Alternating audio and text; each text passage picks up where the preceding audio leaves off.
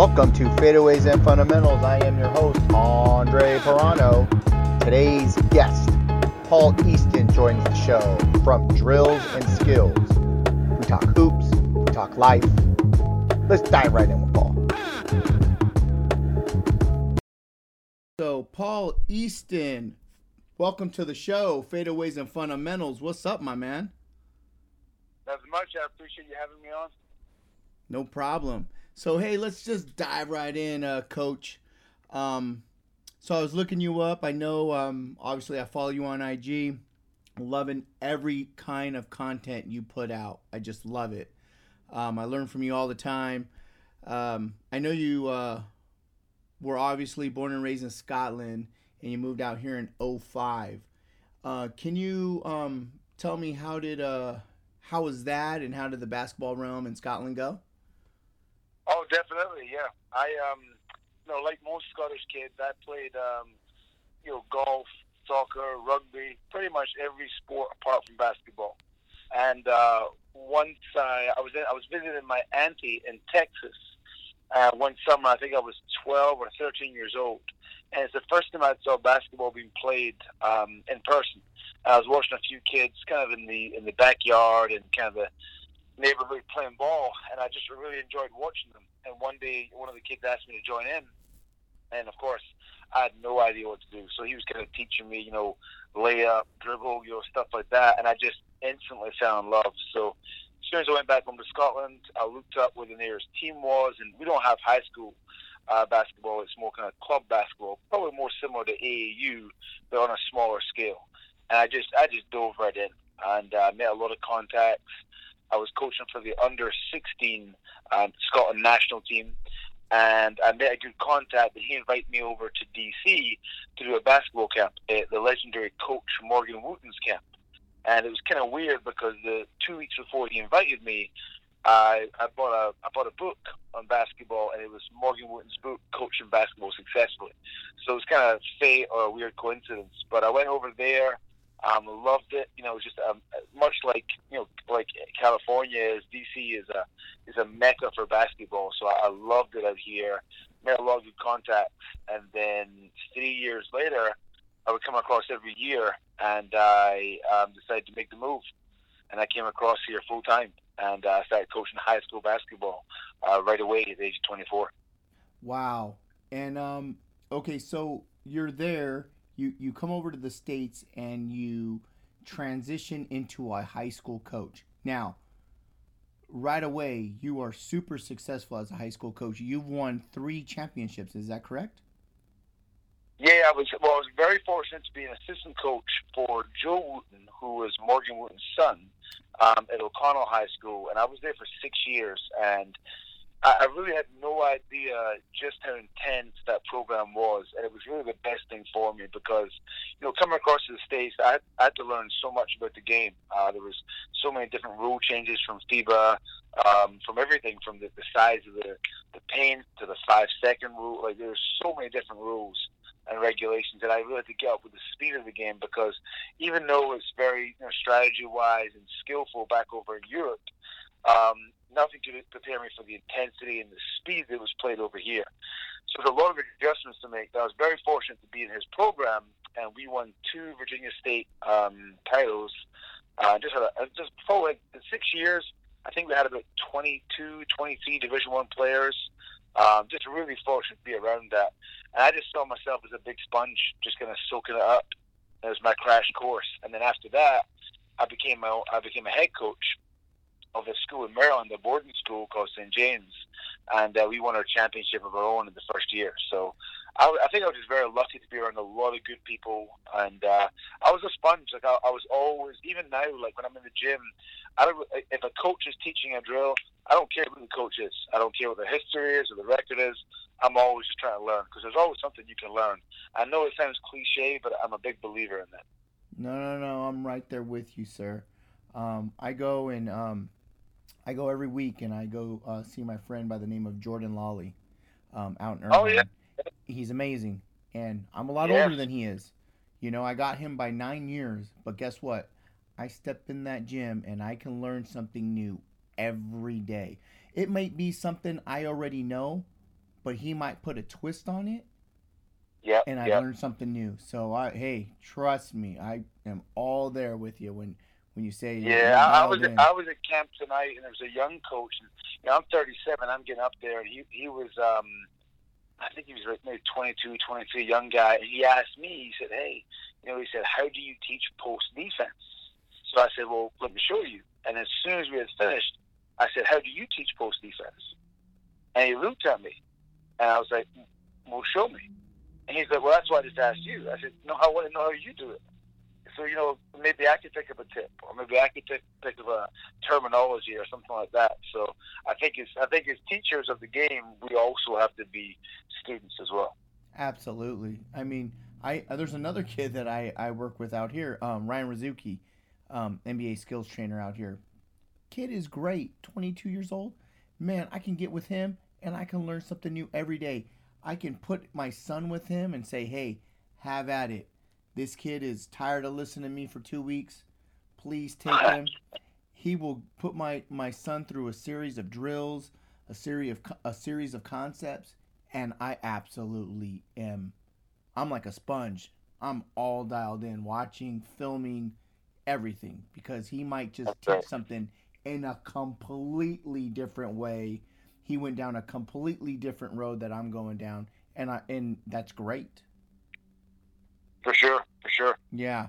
So you're here in the States. You're obviously super successful. I mean, I know tons of coaches that have never even won a state championship or even come close. So do you put credit to, obviously playing in Scotland and with your AAU programs, kind of like your club ball, helping you? I mean, you got to give some success to that. I mean, even though you were an assistant coach for 2 of them, you won your own. I mean, how do you think you did it? I think I do put a lot of credit to Scotland. It's funny. I tell people all the time. I think it's just a fact of, over in Scotland, we don't have the same maybe opportunities as the world. Basketball isn't as vibrant, so it's. I think for me, I was such a sponge, and I actually learned how to shoot a layup through a book in the library. We couldn't. When I was younger, the internet wasn't there yet, and we didn't have ESPN. We couldn't watch any of the games. So really, I was learning from either videos or a book. I was reading up on basketball every opportunity I had, and even now, I'm still I love reading stuff on the game. So the whole point of it is, I think I was just so detailed. Like, I was so detail oriented. And the coach who was my mentor, Neil Thompson, back in Scotland, he was just such a great teacher of the game. And he would just teach everything from teamwork. Like, he would be like, who's sitting next to each other on the team bus? Who's engaging with each other? Who's not? He was so into details. And I think I really picked up on that. So I think that definitely contributed to the success I had. But going to O'Connell, with Joe Wooten, it was another level. And for me to see how that was, I think I'd never been around it before. So for me, I picked up a lot. Because I think sometimes when people are around things for a long time, they kind of ignore little details. And because I was new to it, there was just so much that I could learn. Like, I remember when I first got there, nobody was doing video. We were recording the game, but nobody was breaking it down back then. And this is before Crossover and Huddle, all those fancy programs. So I noticed there was a gap in that. So I wanted to kind of move up the ladder quickly in terms of all the assistant coaches, because he was putting a lot of assistant coaches to college. So what I would do is, after the game, I would grab the tape, I would watch it, I would make notes, and I would pick 3 players or 4 players every game, and I would break down individual film from them, what they did well, what they did to get better. Then I would do it for the team. And then, by the time I've done, I've watched the game 3 or 4 times. So if, say we played 30 games in a season, times that by 4, I'm watching every game all the time. So I watched so much game film, so much feedback to the players, and it really gave me a platform to speak to every player. Even if I didn't have a relationship with the player, I could say, hey, let me show you some film. And the film never lies. So I think the film was a huge way to help me communicate better with players, understand the game more, and that was definitely a big part in everything that I do. Wow. Coach, we can just drop the mic right now and just end the podcast. You just threw heat. Yeah. We done. but I'm not done. So, which is really funny that you brought that up, which I absolutely love. Um, so Ryan Rizuki here, he's another big skills trainer out here, young kid. He told me, hey, this was about a year and a half ago. So my son's 11 now. So you're talking 9.5, 10. He goes, look, man, you want your son to become amazing? You want your son to go from good to great? IQ. It's all IQ. It's all film breakdown. So how do you buy in, or how do you, and also how important is it to watch film, just like you were talking about, like even if you didn't have a relationship with them, you're actually going through film. How important is it? Please, I mean, tell the listeners. Yeah, no, I think for a coach, I think it's vital. In this day and age, we have so many resources. And, it's like anything. You can have all the resources you want, but unless you're utilizing them to the best of your ability, then they're pointless. You've always got to be smarter than the tools you're working with. But I think with film, it's just a great way because we're all better when we watch the game, for a second time. Or when we're coaching a game, emotions are running high. So sometimes you're not making your best decisions, or you might not see things. So when you go back and look at film, if you're the head coach, you can see things you did wrong. Like, hey, I should have had this guy in the game at this point. Hey, I should have ran this press, or I should have, rotated off that second, guy more, something like that. So I think it's just it's like if you write an essay for you're handing into school to get a paper for an exam. If you write it one time and throw it in there, you're going to have tons of grammar mistakes. You're going to have things that aren't right. But if you go back over it, spell check it out, maybe reformat things, it's going to be better. And it's the same way for the game. So once it's done, I think you've got to really go and check it again and see what you can do.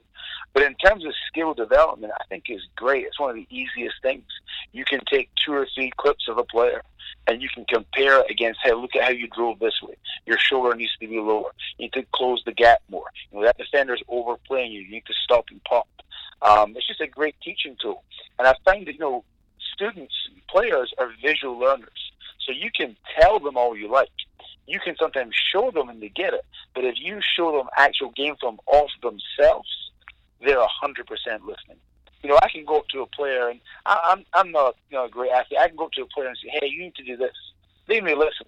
I can demonstrate. They may listen a bit more. But if I show them themselves on film doing it and what they can do better, they're 100% in. Because everyone loves to see themselves. Absolutely. Absolutely. I totally agree. So what is the most important characteristic in building a great player? Oh, good question. Good question. Thank you. Yeah, I think for me, I posted this another day. I'm really, the more I train and the more I'm fortunate enough to learn about basketball, training, everything, the more I go on, the simpler I get. I mean, you've got to have the flash because it's attractive, especially when you're building a brand. And it's fun because you've got to keep things fun and competitive. But for me, it's always 4 staples for me. It's number 1, can you shoot the basketball? And we can break that down in terms of, can you shoot off the catch? Can you shoot off the dribble?